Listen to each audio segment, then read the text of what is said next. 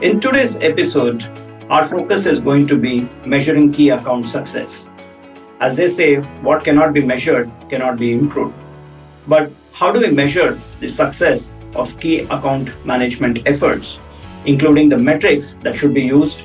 How do you track that for progress over time? How to use data to make informed decisions? And how does a key account manager kind of leverage this data and technology to ace their CAM game? So we need an expert to talk about all this, and that expert is none other than Pavel Carballo. He's the Director of Enterprise Sales at Databricks, and he's my guest on today's episode of The Shift. Welcome, Pavel Carballo. Really nice to have you with us here today. Thank you, Karthik. It's a true pleasure to be here with you. Yeah. So, Pavel, before we start, would love to understand, what you guys at Databricks do, and specifically, what is your role at Databricks? Sure. So, Databricks provides a cloud platform for data, right? So we unified all kinds of data and support all data-related use cases in one single platform, right? So regardless if you're working with data warehousing, if you're working with data engineering or data science, we provide a unified cloud platform to be able to manage data at scale, which obviously is very timely these days when organizations are trying to get returns out of their data and leverage AI in their business. That's what the company does. What I do specifically is that I lead our Swedish organization. Wonderful. So thanks for giving us that context. So, diving into our topic that we're looking today, what are some of the key metrics that organizations should actually use to measure the success of their key account management efforts? Yeah, that's a great question, Karthik. And being in software as a service, many organizations look at KPIs such as net revenue retention, right? Which is just showing how much of your recurrent revenue you manage to actually retain. For me, NPS is really key, and it's super relevant regardless of what kind of organization you are, right? So trying to understand the customer sentiment about you and your organization is always super important. In a subscription business, churn is going to be super interesting as well to follow up.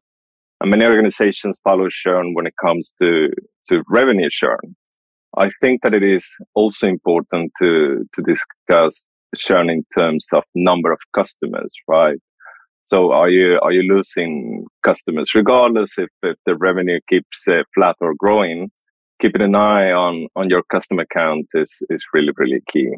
When discussing with my teams, and obviously Databricks is growing quite heavily, AE tenure is one of those key KPIs that I really try to keep an eye on.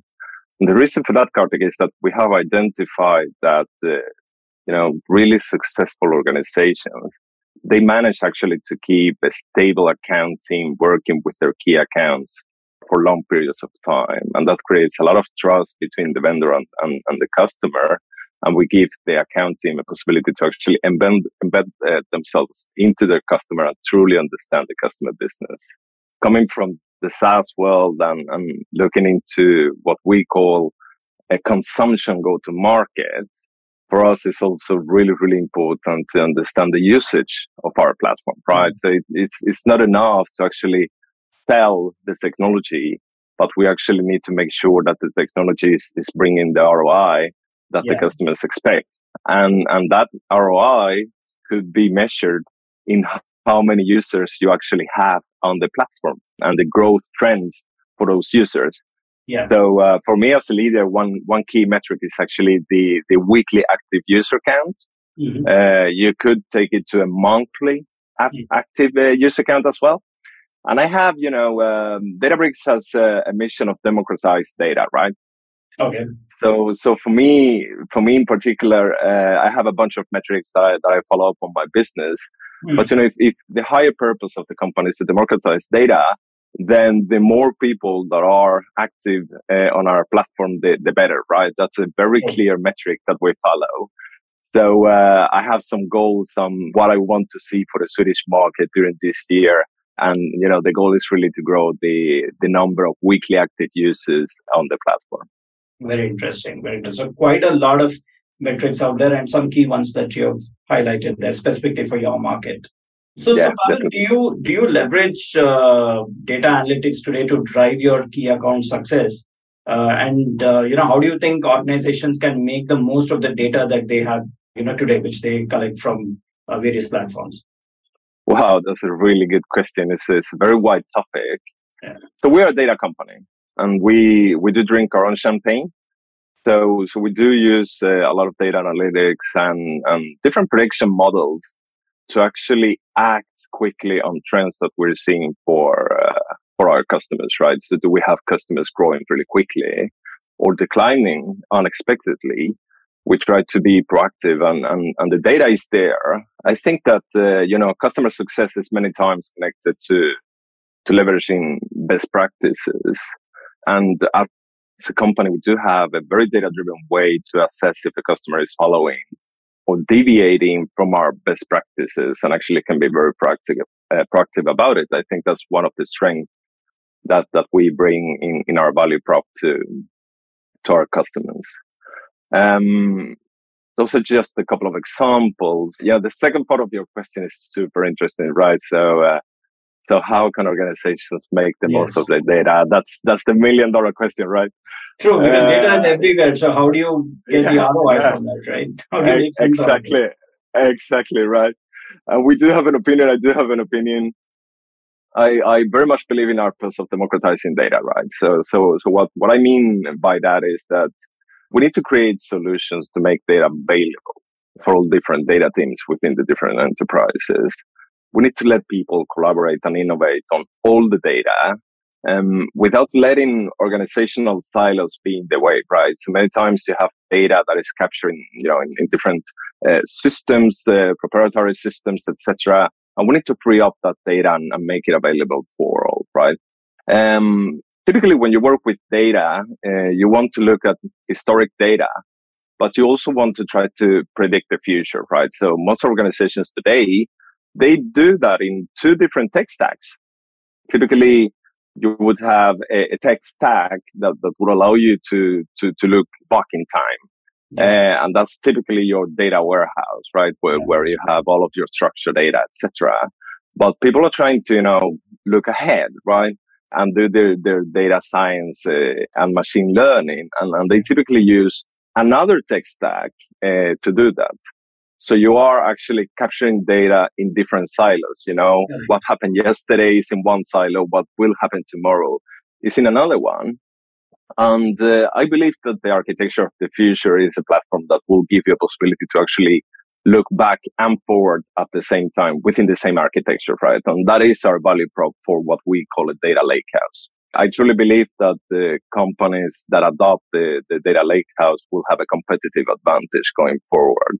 Mm-hmm. This is now validated by the market. Databricks came to market with the concept of the data lakehouse. But if you just Google data lakehouse, you will see that the market has adopted the term, and many vendors are now coming out with their takes on the lakehouse concept, right? So we are super proud of the fact that we have created a term that we truly believe in. But it's not enough with technology. I truly believe that to make most of your data, you need to foster a data culture within the organization, right? So you need to ask yourself, and going back to you guys at the Mount Farm or Databricks, right? So how many of our processes are truly data driven, right? How much of our decision making is based on data? And I usually think about this, right? So imagine a meeting at the board, and you're looking at a report that is telling you that your gut feeling is wrong, right? You should leave China. Mm. You should enter Mexico as a market, right? Mm. Do you trust the data or do you trust the gut, right? Very interesting. Yeah. So I think that as data gets democratized, more and more organizations are looking to actually become more data driven. But that cultural shift needs to change. And very interesting trend that I'm seeing, Kartik, is actually that organizations out there are starting to look at data as a financial asset, right? So there is this concept of return on data assets that we introduced to the market that has been picked up by CFO.com and the CFO community, which is really simple, right? So it's defined by the income driven by your data assets divided by the cost of maintaining those data assets, right? So I think that's going to be a game changer in how organizations make the most out of their data and change their culture going forward. There's some very interesting points you said, and it's a learning moment for me that you guys coined the term data lake, and now it's used across, and everyone has giving it different meanings. And that question which you said, right, in the board meeting, you have data which is telling you to do one thing, and your gut is saying the other. So who do you trust, and how do you move forward with? That's interestingly what we are also seeing at Demand Farm is, these days data is available across multiple channels, apps, platforms, right? And how do you kind of bring all those things together, sort of create a connected app ecosystem itself, if you may call, where all this data is talking to each other, and then you're able to get some insights out of that, right? So I think you're right. The future is heading towards that. So in this entire piece, technology will be a key element, right? So be it with respect to how you're capturing data, how the data is talking among each other, and what kind of insights it's throwing at you. So how do you think organizations can actually leverage this technology to kind of improve their overall key account management process and strategies itself? Got it, Kartik. So also a very broad question. I mean, technology and digital drives all aspects of society today, right? And key account management is just one aspect of society, right? Of our profession. True. So looking at technology, obviously CRM is going to be very basic but central for many vendors out there. I'm really excited about what I'm seeing around marketing automation. And, MQLs, marketing qualified leads, are widely used, right? So to give you an example, if a customer today visits your webpage or downloads some content, that gives you an important signal, right? And that needs to be followed up, right? Yeah. A more timely example maybe of how technology is actually changing the way of working is how people within marketing and sales are leveraging ChatGPT, right? Yes, sure. So let me just give you a very trivial example, right? So I'm not a native English speaker, right? But I need to speak English in my work all the time. And in my position, I had to send an email to a customer exec. And, usually it takes me some time to find the right wording and, the right nuances to the message, right? So I wrote an email, based on my best capacity and ability in English. And I just put that email to Chat GPT with the prompt, make it more formal, right? And, the output was amazing. It was amazing. It was extremely professional. It took me it saved me a lot of time, right? Because I could have gotten there maybe, but, just writing in the best of that I could and just making ChatGPT, put that level of formality into the wording and change some of the wordings without actually changing the core message.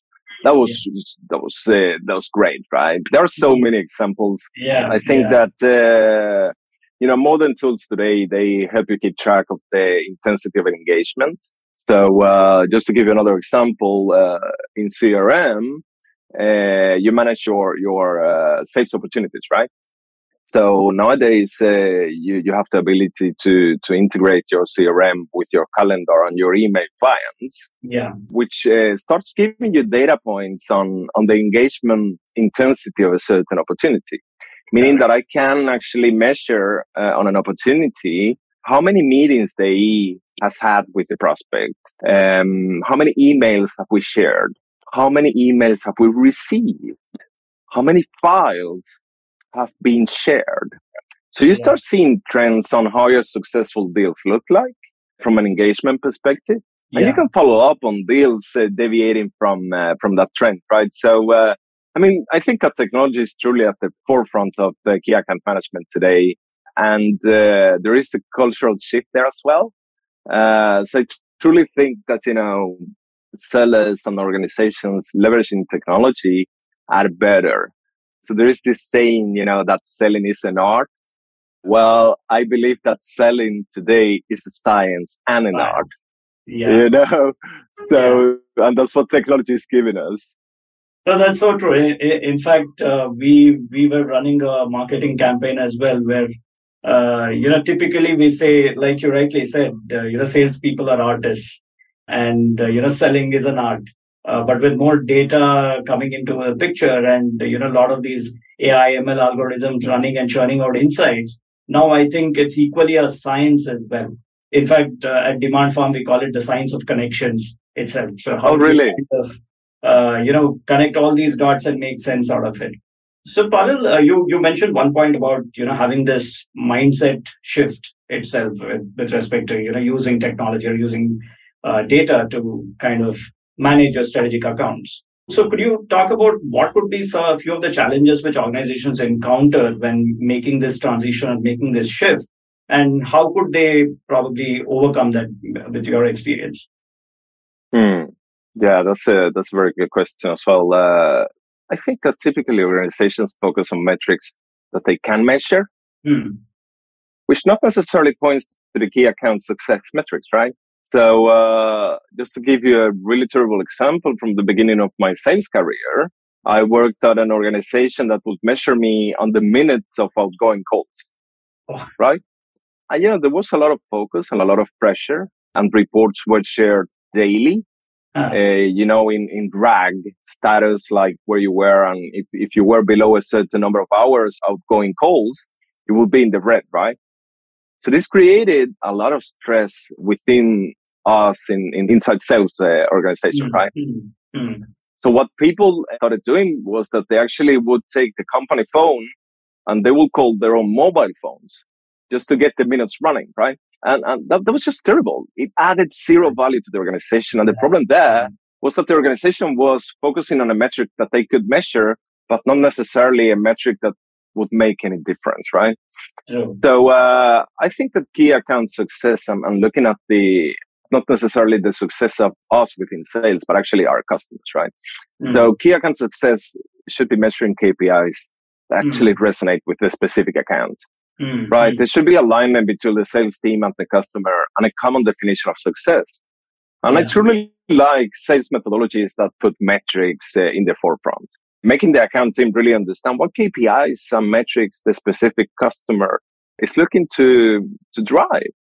Right. And an example of that is Medic, which we use and many other organizations use as a sales methodology. And, the M in Medic is actually metrics. That's where everything starts. You need to define what metrics are important to your customers. So, in summarizing it, don't focus only on what you can measure, but actually make sure that you're measuring the relevant metrics. That's kind of my message.